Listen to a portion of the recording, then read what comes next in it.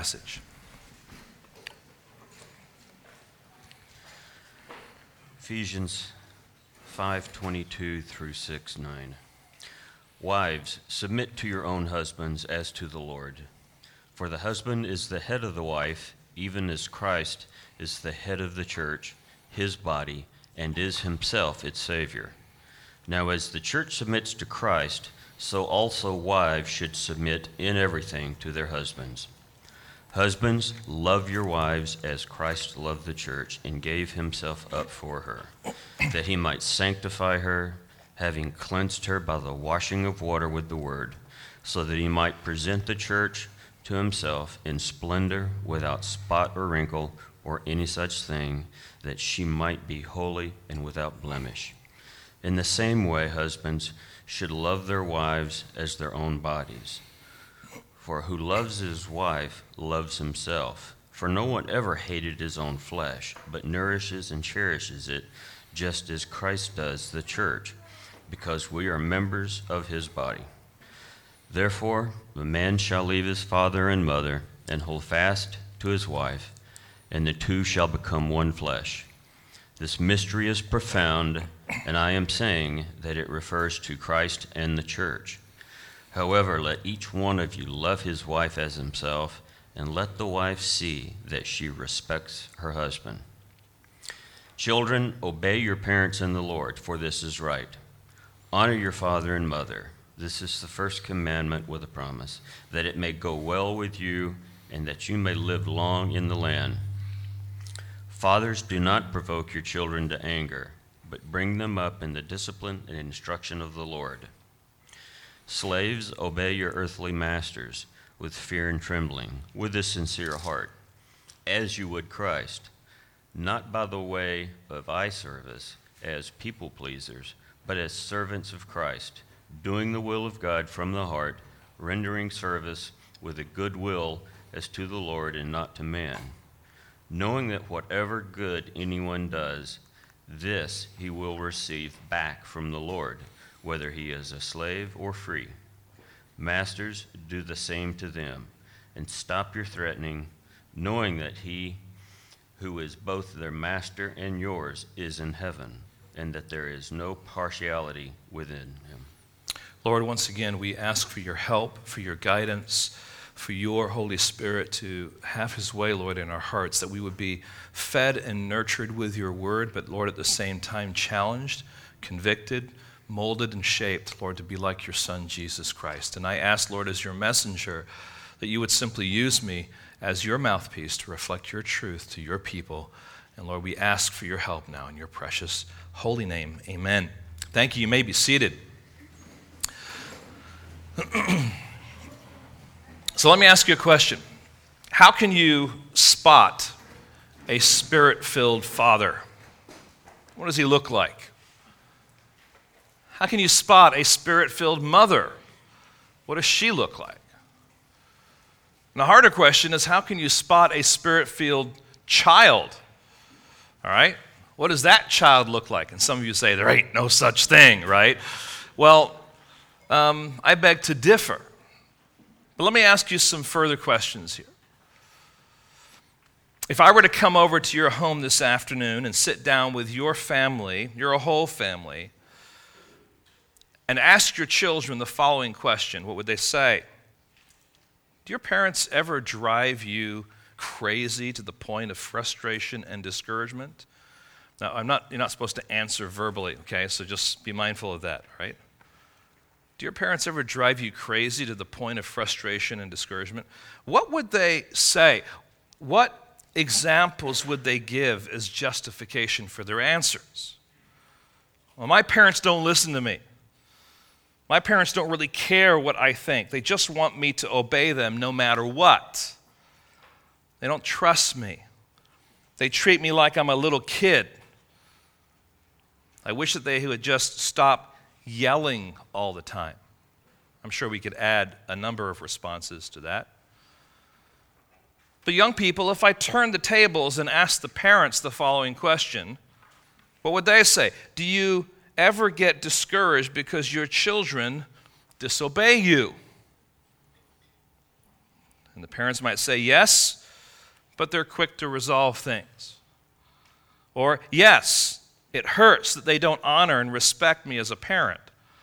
Or they say sadly yes, they don't want to listen to what I have to say. They are convinced that they know it already. Or yes, more often than not, they don't respect my words and my authority in the home.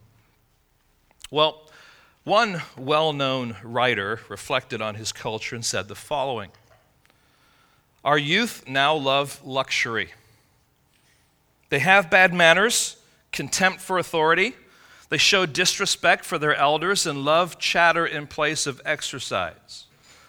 They no longer rise when elders enter the room. They contradict their parents, chatter before company, gobble up their food, and tyrannize their teachers. That was Socrates in the 4th century BC. Things haven't changed much, right? There is a cultural reality that there is tension between parent and child. Now, if I were to ask you as an adult, point blank, what would you say to the following question? And here's the question: have you been faithful to honor your parents since you have been outside of the home? Have you been faithful to honor your parents since you've been outside of the home? What would you say? Well, how are you providing for them? Do you check in on them to make sure that they're safe and healthy and feel secure? Do your parents know that they can count on you as they grow old? These are important questions. Not just important questions for life, but they're important questions to God. You see, God has called his children to a life of mutual submission that takes place between believers, and especially in the context of the household. And that is what we read in chapter 5, verse 21. Let me just remind you of that. It says, submitting to one another out of reverence for Christ. And just a quick reminder there that is the last piece of instruction and identification as to what a spirit-filled person looks like. They look like someone who is understanding this mutual submission relationship, and it is foundational then for the understanding of how we then are to live our lives in the context of home. Now, mutual submission by definition would be this: because we are in Christ, we will submit to one another based on our God-given roles and instructions in a way that honors God. Because we are in Christ, we will submit to one another based on our God-given roles and instructions in a way that honors God. And so last week, we looked at the relationship of husband and wife. And this is the spirit-filled marriage. And we saw there that there were two different roles. But the exercise of those roles by the wife, by the husband, are actually a means by which they are fulfilling and satisfying this call of God to be mutually submissive to one another. God has placed on the shoulders of the man an authority, and we turn that around and say a responsibility that the wife must nestle herself under. When God looks down on the marriage, he looks down on that marriage through the lens of the husband. He is the head of the home in that sense. He is the head of his wife. And so in that passage there we saw this relationship, and there's more to say about that. If you weren't here, I would encourage you to listen to it, and it will be on the website. Today we're going to look at the Spirit-filled family, and next week we'll look at the Spirit-filled vocation, where we're taking the idea of slave and master and applying it in the context of life, and that typically is going to flesh out in the context of the workplace. But now let's think a little bit about this idea of children.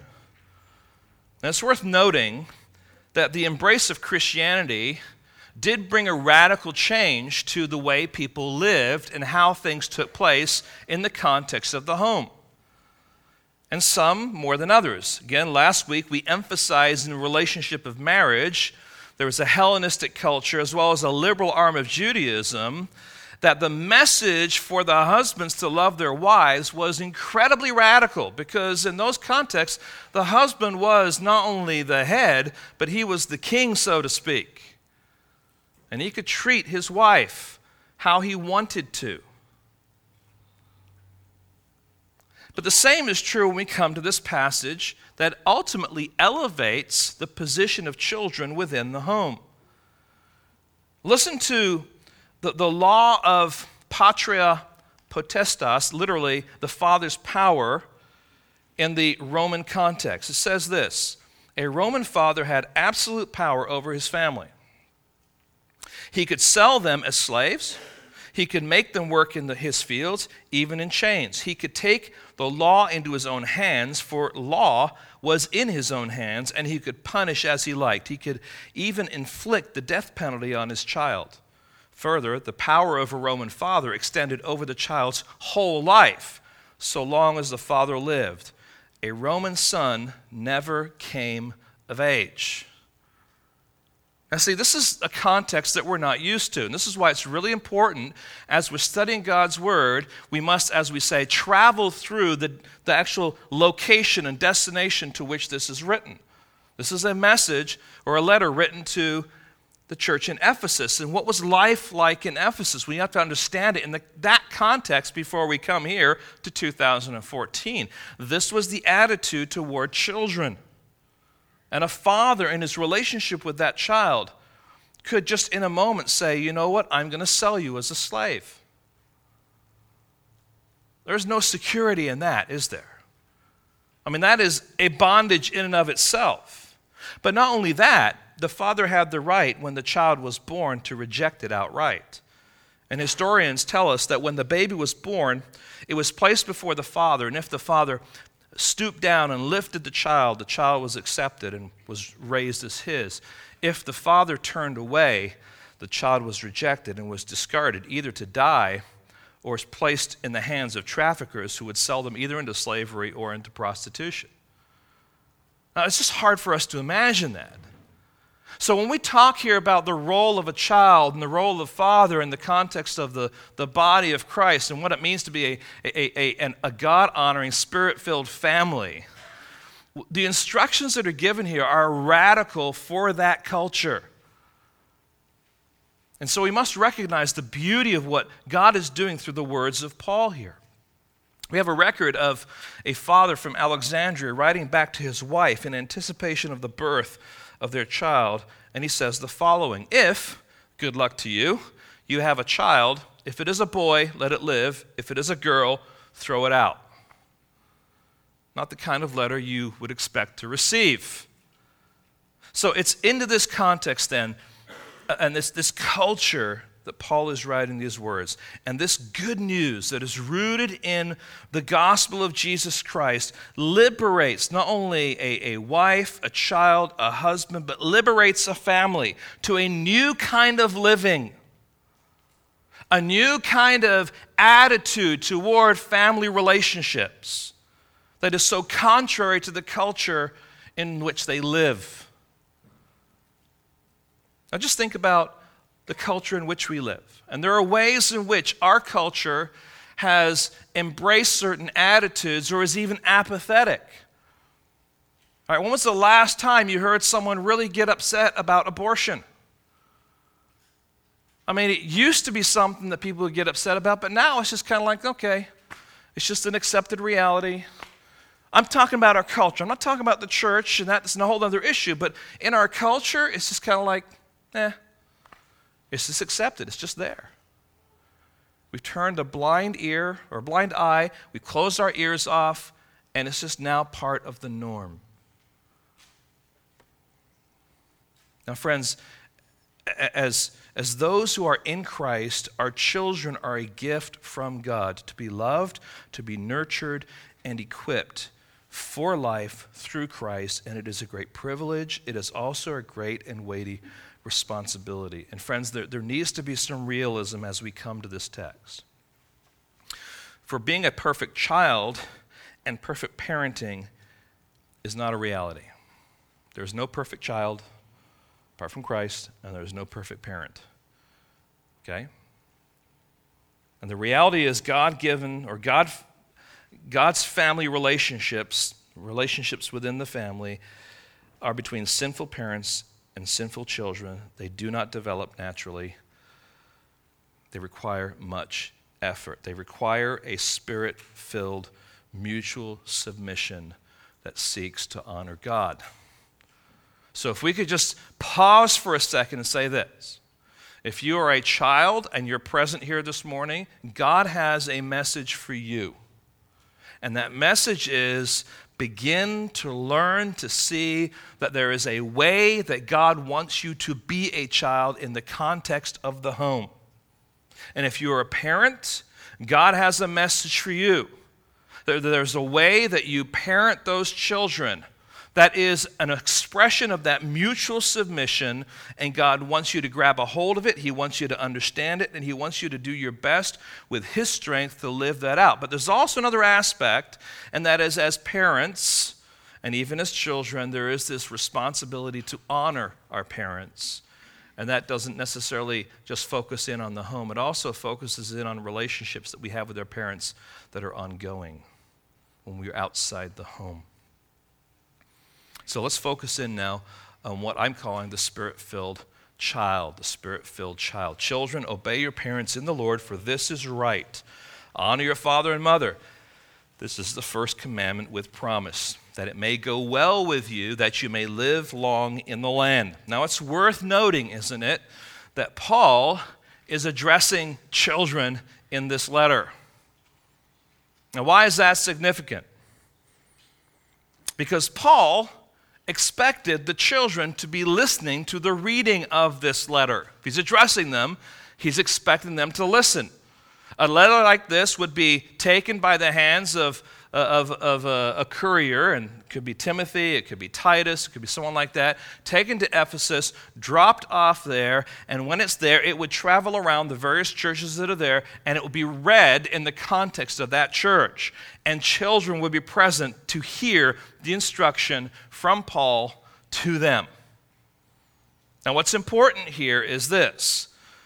I don't know why, but in our culture today, there's this idea that children just can't handle this. They can't sit still for long enough. You know, the attention span is supposed to be 20 minutes. After 20 minutes, it's done. Well, if you tell someone that enough times, guess what? They're going to say, my 20 minutes are over. Now I want to do what I want to do. But I'm telling you something, I think far more of our children than society wants to. I think our children can handle it. When I've gone to speak at the local Christian schools, and I'm speaking to middle schoolers, middle schoolers, they can't handle it, their minds are all over the place. They can handle it. And I tell them, you can handle this. I'm glad I can be here. I have 45 minutes. I expect you to pay attention. You can do it. How do I know that? Because you can watch a basketball game. And you can watch a football game. And you can play a video game. And you can play there for hours and hours and hours and hours and hours. To be sure, you can focus in here. And so he's emphasizing here, just simply by addressing the children, that they can handle it. Not only that children need instruction from the Word. And I want to say this just carefully, but also boldly here. They need to be under the preaching of the Word. Now, sometimes it's going to come in the context of here, but even in the context of a classroom, just kind of a soft, kind of mellow teaching may not always be sufficient. Sometimes those children need to hear the Word of God boldly and clearly at their level.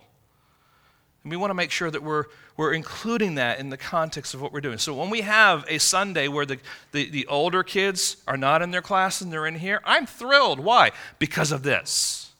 Because I believe that the Holy Spirit can work through that in the lives of those children. They need to be here, they can handle it, and they need the gospel. Okay?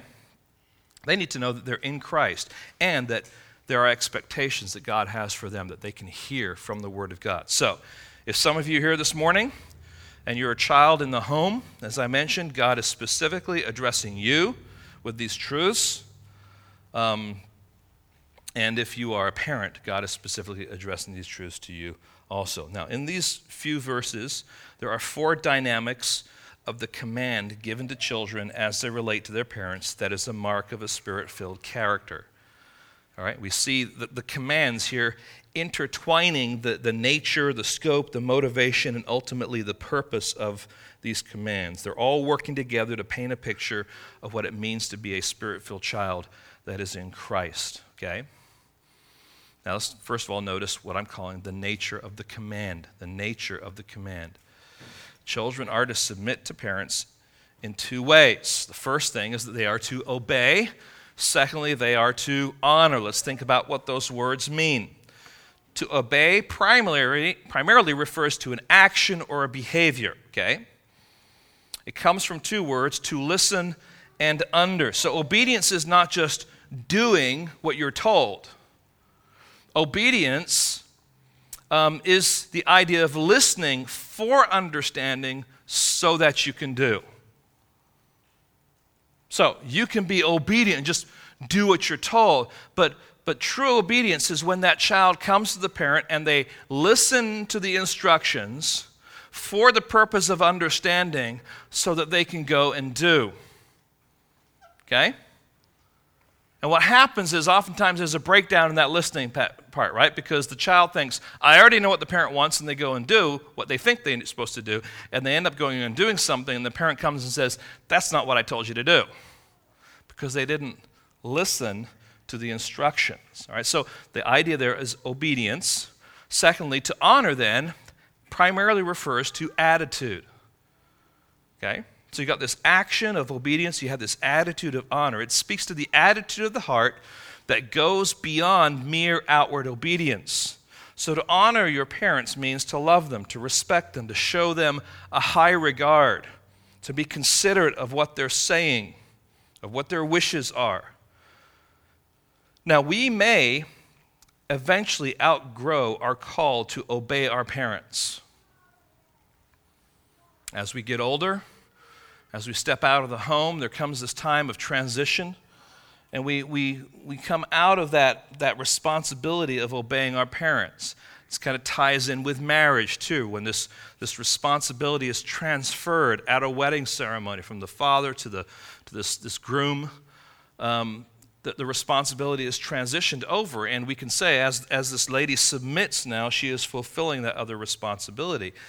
But we will never outgrow our call to honor our parents. Big distinction there. Shelving, neglecting, and forgetting parents in their old age is a mark of dishonor. And a dishonoring society will act and behave much like the Pharisees who chose to justify their dishonor of parents by couching it in spiritual terms, rationalizing it away. Turn to your Bibles. I just want you to see this. Matthew chapter 15. Matthew chapter 15, and beginning at verse 3. And Jesus is going to confront these attitudes. Matthew 15, verse 3 says this, He answered them, and why do you break the commandment of God for the sake of your tradition? And what's the commandment of God? To honor your father and mother, okay? For God commanded, honor your father and mother, and whoever reviles father and mother must surely die.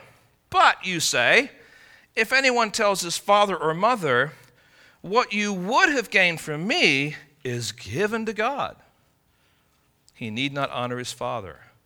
So for the sake of your own tradition, you have made void the word of God.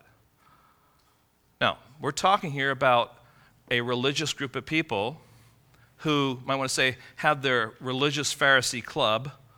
And so rather than actually having monies that were present to help provide for their parents, what they would do is that they would put it into the club and say, it's given to God. Well, who would end up having the benefit of that money?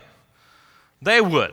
It was a way to skirt around this responsibility of actually taking care of their parents with the money.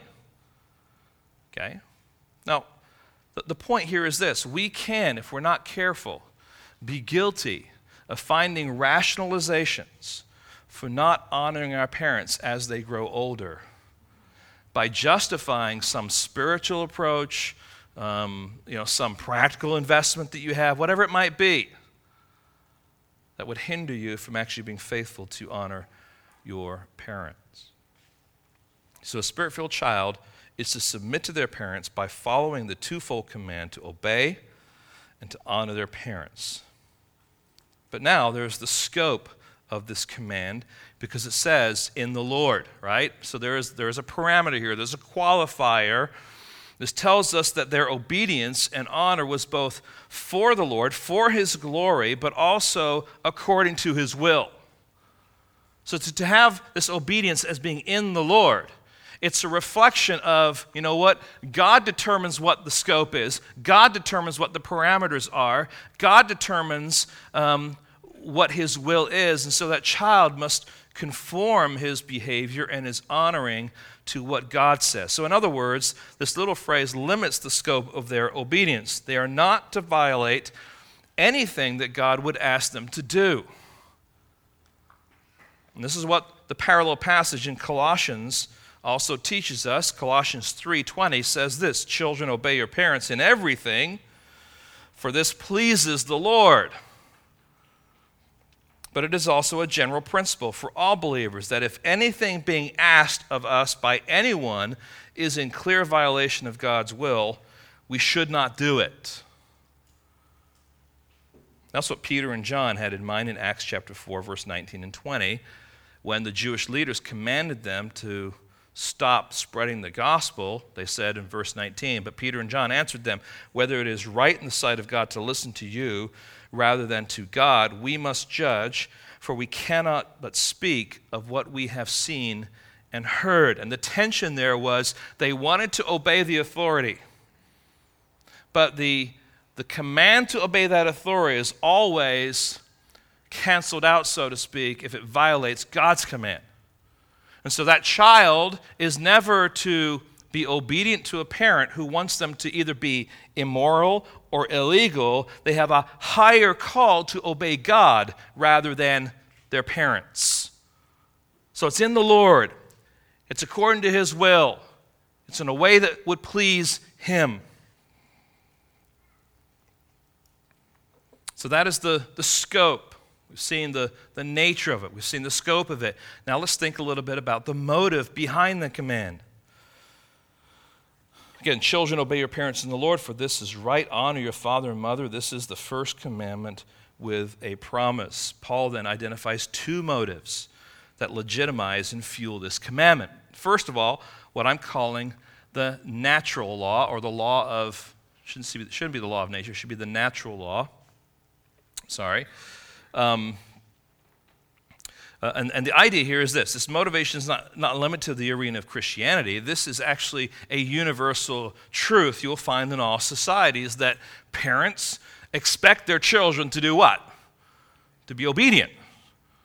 All right? In that sense, this is a natural law. You can go to societies all around this world, and parents will expect their children to do what they are asking them to do.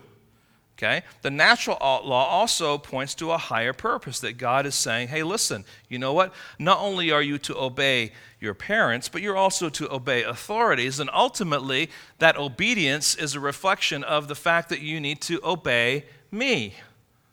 Okay? So to teach this child then to be obedient to their parents is to teach the child to obey all authorities, especially God. There's a reflection of God dynamic in your parenting that shows the child and others that God is worthy to be obeyed. Now it's interesting. I think that Scripture identifies disobedience and dishonoring of a child as a result of a debased mind. Romans 1:28. And then also the consequences of a disobedient or rebellious child are pretty stark. Here's one classic verse that is pulled out. I'm sure if you're a Christian parent, you've used this every once in a while at dire moments, but it's Proverbs 30, verse 17. "The eye that mocks a father and scorns to obey a mother will be picked out by the ravens of the valley and eaten by the vultures." Now go to sleep, honey. It'll be all right, after that picture of horrible things, right? So, but the point there is God takes these things seriously. All right? The motive behind this is that there is something natural about a child obeying its parent. There's also something divine in this command. It is the first commandment with a promise. And those of you that are astute know that the first commandment that is given is not this. This is actually the fifth commandment, but it is the first commandment that is given as it relates to relationship with other people. Okay, so there's this first commandment with a promise. And so this is part of the divine law. In other words, it's natural, it's divine. These are motivators then for this child to be obedient and to honor their parents. But not only that, there's a promise that we're given. Children must obey and honor their parents because God commands it. And quite frankly, that's reason enough, right? God commands it, we should be doing it. But Paul gives the children some further benefits to being submissive, spirit-filled children, and these reasons come to us in the form of these promises. Verse 3, that it may go well with you and that you may live long in the land. So that it may go well with you, in other words, a good life, that you may live long in the land, in other words, a long life. So a good life and a long life. Now, these are not guarantees. These are not like, this is always going to be true, but this is a general truth. Now, just listen to some other Proverbs. Proverbs 4:10. Hear, my son, and accept my words, that the years of your life may be many. All right, so you listen to your dad. The general implication here is you're going to have long life. Proverbs chapter 10, verse 27. The fear of the Lord prolongs life, but the years of the wicked will be short. Okay? So if I fear God in this context of by listening to my parents and obeying them and honoring them, there will be long life. If I'm wicked, it will be short. Let's just practically think about this in three ways. A child that honors and obeys his parents will likely, first of all, be kept safe, because as they interact with their parents, as the parent gives them counsel, they'll be kept out of harm's way when that child listens to the parent's instructions. It's just kind of a logical outflow. They will be kept safe, right? Because they're listening and applying what their parents have told them. Secondly, they will likely have good friends because they're listening to the counsel and the guidance and the help and the wisdom of their parents. And in keeping good friends, they will probably avoid the contagious habits that bad friends have, right? And the third thing is they will likely develop a healthy character rather than a harmful behavior because they're listening to the counsel and the wisdom of a parent that would say, hey, listen, you know what? You've got some stubbornness going on there. Or no, I don't. Yes, you do. No, I don't. Well, all right, are you going to listen? Because as a parent, you want the best for your child, right? You want them to learn to interact with people in a way that would honor God and is commonly acceptable to those people. And so as they listen to the parents are going to counsel and guide them, and there are going to be some natural outflows of that, okay? So let's just be honest with the fact that a spirit-filled child has been given by God two commands, to obey and to honor, and they are to do those things in a context of in the Lord, okay, motivated by these realities that God has given them here, this natural law and this divine law, as well as these promises. You want to live long? You want to have a full life and a long life? Then take this command seriously, young people, children. Don't balk at it. Love it.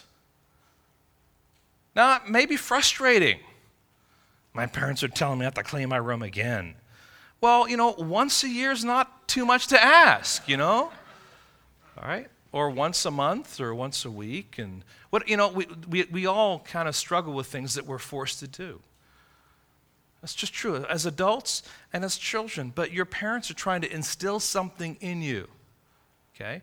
And be thankful for that and obey them and then honor them. And I think I have found that as my children have grown older, they kind of come back and they say, thank you for X, Y, Z. I needed that. Now, they're the ones that are way older, right? The ones that are not way older are still trying to sort that thing out, right? But you know what I'm talking about. You're like, now I understand why they were doing that. All right? So, Spirit-filled children, God has a direction for you who are children, you who are young people, you who are still in the home, to obey and honor your parents. And there are payouts for you if you take that seriously. Okay? Now let's turn things around and let's look at the Spirit-filled parent. Okay? Verse 4.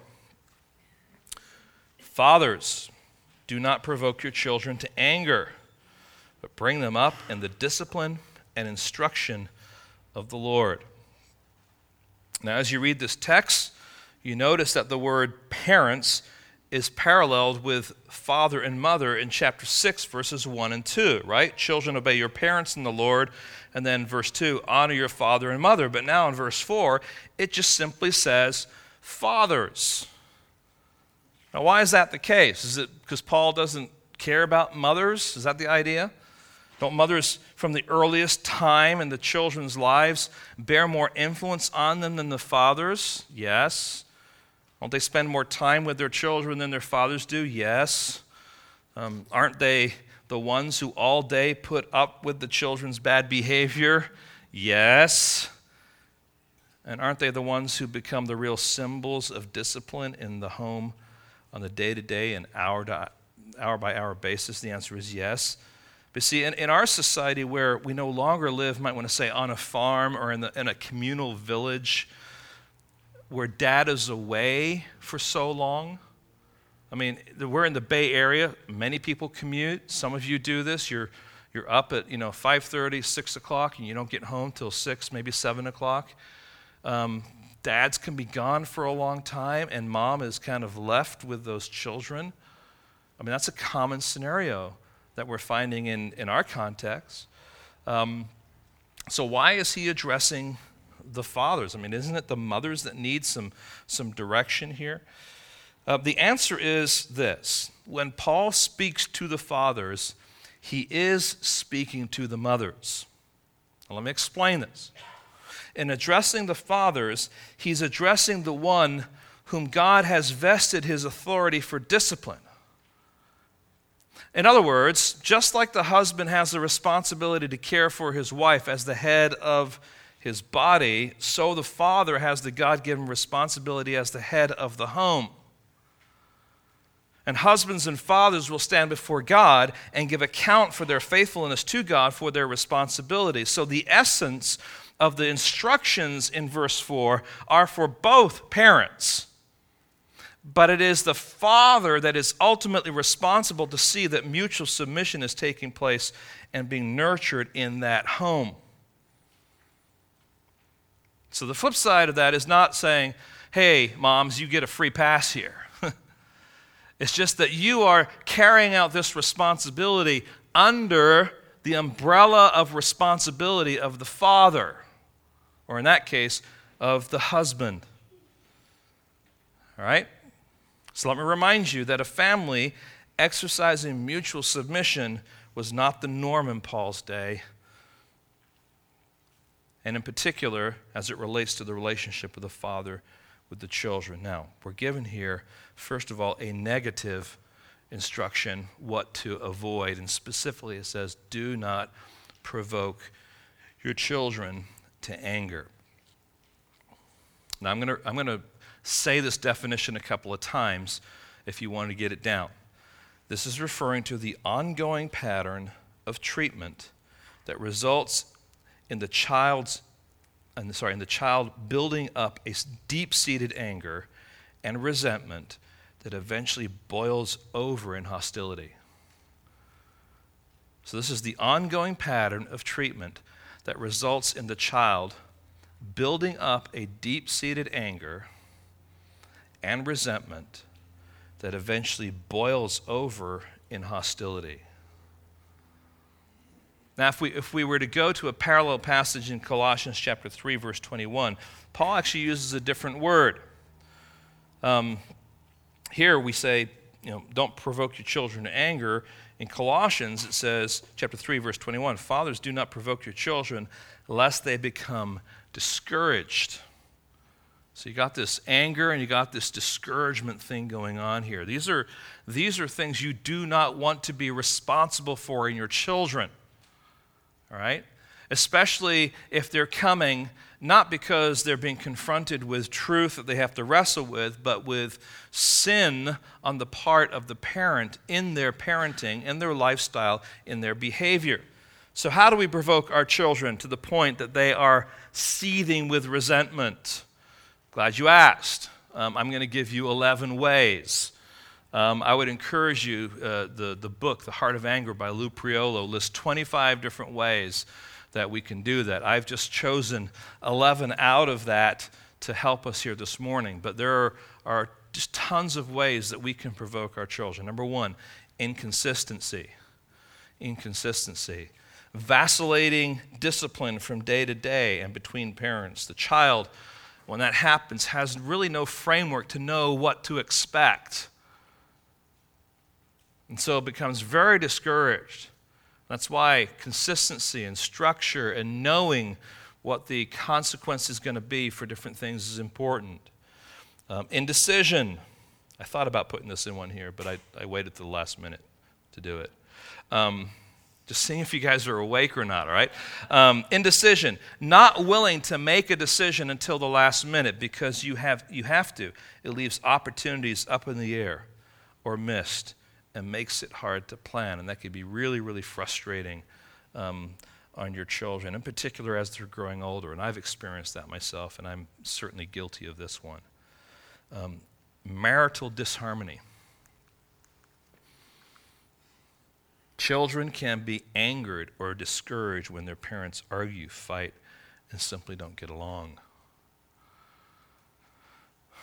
It's really, really important that maybe you think through, if you have something you need to talk about, that you're more strategic about it than just simply bleh in the car or wherever it might be. Because it can be really discouraging and ultimately can anger your children. Unreasonable expectations. Children are not all the same, nor are they adults. So what's important here is that you may have one child that can barely try and get all A's, and you have another child who just works and works and works and works and works, and they get all C's. And for that parent to expect that child who's getting C's to get all A's could very well be an unreasonable expectation that would cause great discouragement and ultimately cause anger in that child toward the parent. Now, I'm not talking about, they've been playing PlayStation for hours and all that kind of stuff. I'm just talking about realistic, unreasonable expectations. The child may not understand what you might think is simple. Hey, go over there and do such and such. You've done it plenty of times, but you're asking the child to do something they're wrong. I have no idea what you're talking about. But you're expecting them to do it and to do it right. That can be really, really frustrating. All right, another one, unkindness. Unkindness. Scolding, harsh words, rudeness, lacking gentleness, unkindness. Number 6, overprotection. Not allowing children to demonstrate responsibility, faithfulness, and trust. Now, how many of you here want to protect your children? Yeah. Now the question is, where's the line of that overprotection? And for different families, it's going to be different things. And also depends on where you live, what's going on, who you're with. There's all sorts of different things. But, young people and children, you need to understand that if you think your parents are being overprotective, that overprotection is out of love. But that also can be extreme to the point of, I can't do anything with anyone anytime. And that can be really, really discouraging and result in anger. Here's another one. Fault finding. A critical, condemning, accusing, judgmental attitude where the child ends up believing that there is nothing he or she can do to win the parent's approval. just constantly finding something wrong, constantly accusing, constantly judging or making judgments about the child's thinking or attitude or whatever it might be, when that child is either perceived not listening or whatever it might be, but just fault finding. Another one, and that would be favoritism. All right? Now, the classic story of favoritism in the Bible would be what? Any thoughts there? Joseph, right? I mean, there's a few, but Joseph would be white because he had the coat of many colors, and he was the firstborn of. And the point here in Joseph's life, you might say, well, Joseph was really arrogant. There's a sense in which I actually have a little compassion for Joseph because he was treated by his father that way. He was put in those places. He was elevated in that sense. And sometimes parents do that with their children. And they kind of, create favorites. If you were just like your brother or your sister who did X, Y, Z, and wow, I can just really, really just pull the plug and just zap that child's energy and power and really discourage them. Favoritism's not good, all right? I mean, I experienced this as the youngest child. Some of you may understand this. My parents stopped putting up Christmas stockings when my brother reached the age of 20. But see, I was 5 years younger. I'm like, what? I lost 5 years. How come my brother gets 5 years of Christmas stockings and I don't? Okay, now obviously that's a silly illustration, but parents, think, what could you be doing that could be causing discouragement and portraying favoritism, okay? Number 9. You guys are really learning more about me, aren't you? It's like, Pastor Rod's really discouraged, all right? Not listening to your child's opinion or taking their side of the story seriously. Why bother telling my parents what I feel? They don't care. They just want to be right and to get what they want to do. Your children have a mind, have an opinion, have thoughts. And as a parent, your job is to help them sort through those and kind of bring the gospel to bear in that. But if that child doesn't feel like you're even listening to them, that can cause great discouragement and ultimately end up in deep-seated anger. Number 10, not admitting that you were wrong and not asking for forgiveness. This is the Arthur Fonzarelli problem, right? Not admitting that you were wrong. If you don't know what that is, that's fine. If you do, you know exactly what I'm talking about, right? It's difficult for parents to ask for forgiveness, especially when they're wrong. But we have the responsibility of modeling forgiveness before our children. What does that look like? A parent can walk them through when they have sinned against that child, going through, hey, this is what I did against you. I was wrong to behave in this way. It dishonored God. It dishonored you. Will you please forgive me? I've sinned against you. I want to be right with you. And how that parent responds in that way, hopefully, will be reciprocated by that child saying, okay, if I need to get things right with my parents, this is how I can do it, okay? And then number 11, a fear of what other people might think. Now, sometimes that can really consume us. What are my neighbors going to think? What is my church family going to think? I hope that in the context of Gateway, we understand that family life and training is always in a flux. And you're going to have some weeks when that child is just going crazy. You have some weeks when that child is just like, they're just a walking Christian. They can quote scripture. They can remember, But listen, raising kids is going to have seasons to it.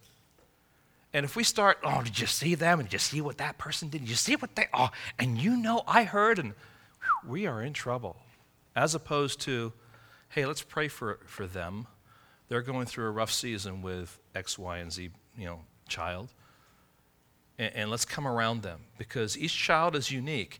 And ultimately, that child is responsible, yes, to the parents, but responsible to God. And although a parent may provoke, we recognize that may be true, but a child is responsible for how they respond even to that provoking. And that's something before God. That doesn't mean, okay, well then that child responded negatively and sinfully even when I provoked, so the focus now is on the child. No, you need to think about the provoking, but you then can also deal with the child's response to it. That's life, isn't it? It's also parenting. And there's a mutual submission that is going here. What a beautiful picture of mutual submission when a parent asks forgiveness from their child for something they did, having a bad attitude, or maybe one of the things here that were provoking issues. All right, so there's a negative. Some things to avoid. Don't provoke your children to anger. Now, some things not to avoid. Some things to pursue, to bring them up. What to pursue. So this is not just avoid, don't do them, and now just kind of sit back idly. No, these are some action words. These are things that we must be pursuing, we must be doing as parents. And we might skip by this first one, but it is actually bring them up. And it's really, really important. The word literally means to nourish or to feed. Look at chapter 5 and verse 29. For no one ever hated his own flesh, but nourishes and cherishes it just as Christ does the church. So this is the example of Christ nourishing the church, and therefore you go back to the responsibility of how the husband is to nourish his wife. And the same idea here now is found in this relationship with these children. This idea of bringing them up is literally to nourish them by feeding.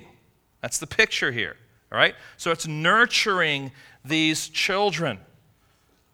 So it's not just kind of like raise them, it's actually nurture them.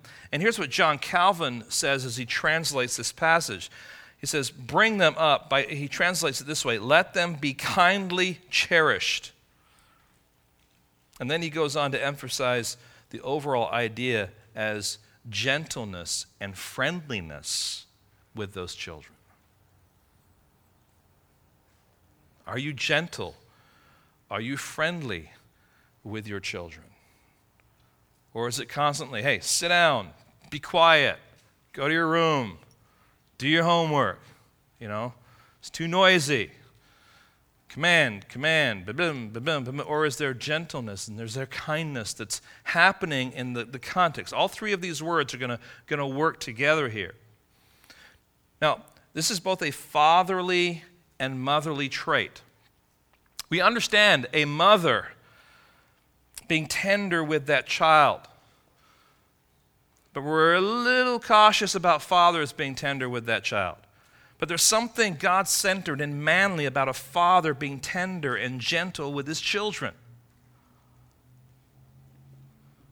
And this is shown through affection, both verbal and physical.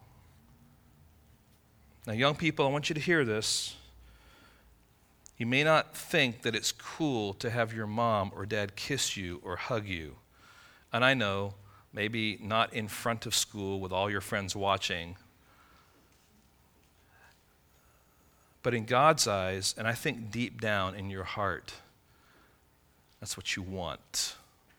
You want to know your parents love you, and care about you, and you want that affection. You want that affirmation. And so there is a gentleness, and there is this friendliness, there's this nurturing dynamic that is necessary for us as parents with our children. Secondly, there's this word discipline. Okay? We're called to discipline our children. The idea is that of systematic training that involves the correction of wrongdoing. So it includes training and punishment, as well as the well-known proverb says, Proverbs 13:24, whoever spares the rod hates his son, but he who loves him is diligent to discipline him. Okay. Love in a parental relationship is expressed by discipline, not abuse, discipline, not by getting a beating, but discipline. And sometimes that means the use of a rod as a means of getting that child's attention to listen to what's being said so that there can be this training. And it starts, when the little ones are as little as they can be.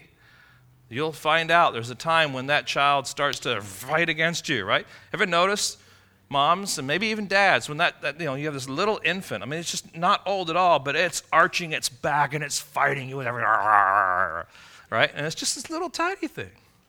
You didn't have to tell it to get angry with you, okay? It's that sin nature that's in all of us that just comes out real early. And God has given us this great responsibility to nurture that and to train that and to discipline that child, okay? Not only that, the word is instruction. Nouthesia is the word here. And it literally means to put into the mind. So this has this idea of confrontation, correction, training that comes as a result of the teaching. In other words, there's teaching about here's what you need to be doing, here's what God's called you to do. But now, since you're not doing it, there needs to be some confrontation that brings you back to the Word and shows you what needs to take place. And there's actually a negative example in the book of 1 Samuel. I'm sure you're fully aware of it, but it's the life of Eli, who's the high priest. And I want you to listen, 1 Samuel chapter 3, verse 11 and following. And here's what we have recorded. Then the Lord said to Samuel, "Behold, I am about to do a thing in Israel at which the two ears of everyone who hears it will tingle. On that day I will fulfill against Eli all that I have spoken concerning his house from beginning to end. And I declare to him that I am about to punish his house forever for the iniquity that he knew," so get that, "for the iniquity that he knew, because his sons were blaspheming God, and he did not restrain them." And what's important here to see is that in the Septuagint, which is the Greek translation of the Old Testament, the word restrain in 1 Samuel 3:13 is the same word that is used here, instruction, in Ephesians 6:4. So it's a refusal then to actually instruct and to confront with the Word of God. God's calling us as parents to say, listen, you and I must be teachers of the Word. We must be training through the Word. It must be the basis for how we are directing and counseling them. And faithful parenting seeks to be clear and forthright with the Word and from the Word, gently and lovingly confronting sinful attitudes and behaviors and teaching the children God's counsel, warnings, and truth. Now, what will this gentle discipline and training look like? And I just simply want us to look back a few verses. I think this kind of sums up in a good way what God is calling us to do. Look at verse 15. Look carefully then how you walk. So we want to teach our children to be careful how they walk, right? Then it says not as unwise, but wise. We want to teach them wisdom. Doesn't that remind you of the book of Proverbs? Wisdom's all through the book of Proverbs. So we want to instruct them in the Word. We want to show them how the gospel fuels them to live in a way that pleases God. We want to point them to Christ, who always forgives a repentant heart, to walk carefully in this world, to be wise, not unwise, but to be understanding, not foolish, and to be Spirit-filled, not allowing anything else to control their lives, whether that be sports or media or cute boys or cute girls, the in crowd, whatever it might be, that it is Christ. It is the Spirit that is controlling them. And then how to communicate through words and through song, how to praise God for His goodness and His kindness toward them, and how to be submissive to others who have been given responsibilities by God that mean that they are in authority. And that's maybe just a place for us to begin in the context of the book of Ephesians. Now, some concluding thoughts. 4 things I want to leave us with just to think through here. As you seek to make changes based on this text, as God would encourage you, as the Holy Spirit is directing you, I want to just emphasize here that this application, first of all, needs to be personal. Oh, it needs to be personal. I guess it's not up there. All right. Something happened with that. I made some changes I noticed earlier that weren't on there, so maybe it didn't save or something. First of all, it must be personal. In other words, look at yourself first and foremost. If you're a parent, you focus on the parenting side of things. If you're a child, don't be sitting around saying, yeah, Mom, these are all the ways that Pastor Rod said you provoke me. No, you focus on what God is saying about you. You do business with yourself. And what are you doing as a child? And what are you then doing as a parent? That the Holy Spirit is grabbing a hold of you and squeezing you with and saying, listen, I need your attention here. I need you to see what is sin. What do you need to change? So begin working on those areas in your life. Don't point your finger at someone else and start prodding them about things in them. This is personal. Secondly, be prayerful. As you seek to make some of these changes in your submission and responsibility, be sure to approach it bathed in prayer. You cannot change on your own. You'll change temporarily.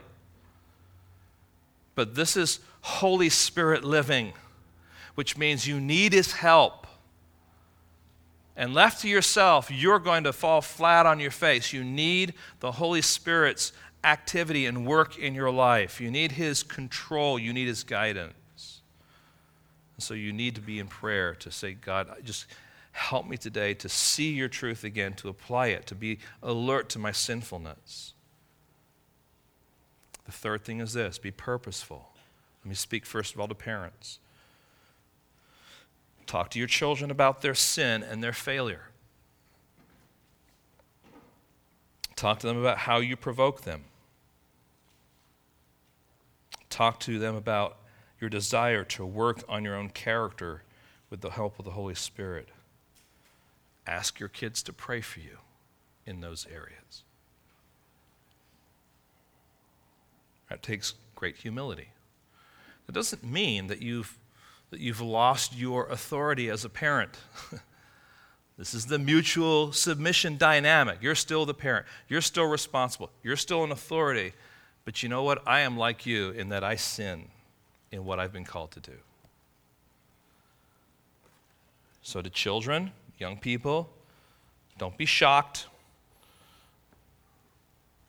And be careful that you don't react to your parents wanting to reach out to you. I know one of the things that happens, couples go off for a weekend retreat on the family, and the kids are at home going like, it's going to be awful when mom and dad get back. All these rules are going to be established, all these systems put in place. Life is going to be turned upside down, all right? And I'm just saying to you young people, just be patient with your parents as they sort through some of their own things, okay? Pray for them. Now, the question I have for you is this: what are you doing with the things God has been teaching you this morning? If you want to have a healthy home life, it comes from both you and your parents talking through these things, being honest about these things. If you have a problem with anger, if you have a problem with lying, if you have a problem with deception, if you have a problem with whatever it might be, it would be good for you to be honest and transparent and to talk to your parents about that area, to seek restoration and forgiveness, and to seek their help so that you can make progress and you can grow to be more like Jesus Christ and ridding yourselves of that ongoing sinful habit. So be willing to talk and to trust your parents with your words. See where you're being sinful and go to God first and then ultimately to your parents. So be purposeful. I'm asking parents and children to be purposeful. And then the final thing here is this: be practical. Be practical. Look for opportunities to be teaching and training your children. One of the things that you can do is to start having family devotions. Now, if you're like our family, we have family devotions, and sometimes we don't have family devotions. And then we're like, wait a second, we need to have family devotions again. And so we get back into having family devotions. And those are, again, opportunities to interact over the Word of God, to pray for one another, to keep on seeking to understand what's going on in each other's lives, and just to pause and just develop that habit. And I first want to say, we're guilty of having it, not having it, having it, not having it. But having it, not having it is better than not having it at all. So begin to have the pattern, begin at least to get it in place so that you can say, hey, we're going to be having family devotions tonight. What does that mean? What does that look like? So that your kids are already in tune. We're going to have it at 7 o'clock and it's 5 o'clock right now. What do I need to do to prepare for that? So I can have at least half an hour with my family. And especially if you got younger ones, just establish that kind of that habit in your family life. You will struggle to find time, but get in the habit of doing it and doing it with joy. Friends, God has called us to obey and honor our parents. And as parents, He's called us to be careful that we don't provoke, but also to encourage graciously and gently nurture our children through discipline and instruction. That's what a Spirit-filled child looks like. That's what a Spirit-filled parent looks like, according to Paul in this little letter to the Ephesian church. Lord, help us today. There is so much for us to consider here. First of all, Lord, there are things that your Holy Spirit, I'm sure, is squeezing us about. Attitudes of the heart, behaviors, relationship struggles, Lord, that we have with our children or with our parents, or maybe with our older parents, Lord, that we have not seen, or maybe they live far away from us. And Lord, just help us, Lord, to be humble to your Holy Spirit. And if there's some areas that we need help, Lord, may we come to you again and afresh, and may we talk to our spouses or children as they talk to their parents, just to be able to see what it is that you're doing in us through your word. May our families, Lord, be strong because they're rooted in the gospel. May they be strong because the word of God is the priority. And Lord, may they be strong because they see the importance of the Holy Spirit and His control being present in those relationships. Lord, help us as we live our lives for your glory, to live in this mutual submission that recognizes the uniqueness of our roles, that there are some who have responsibility, which means authority, and there are some who have a responsibility to be under authority and to do that in a way, Lord, before you and for you, and Lord, that pleases you. And we need your help, Lord, to make all this happen. We thank you, Lord, for liberating us, Lord, from a society and a culture that has such distorted views to a community that is rooted in your gospel. We are so privileged. We're so thankful. And it's, Lord, all because of you. We ask this now in your name. Amen.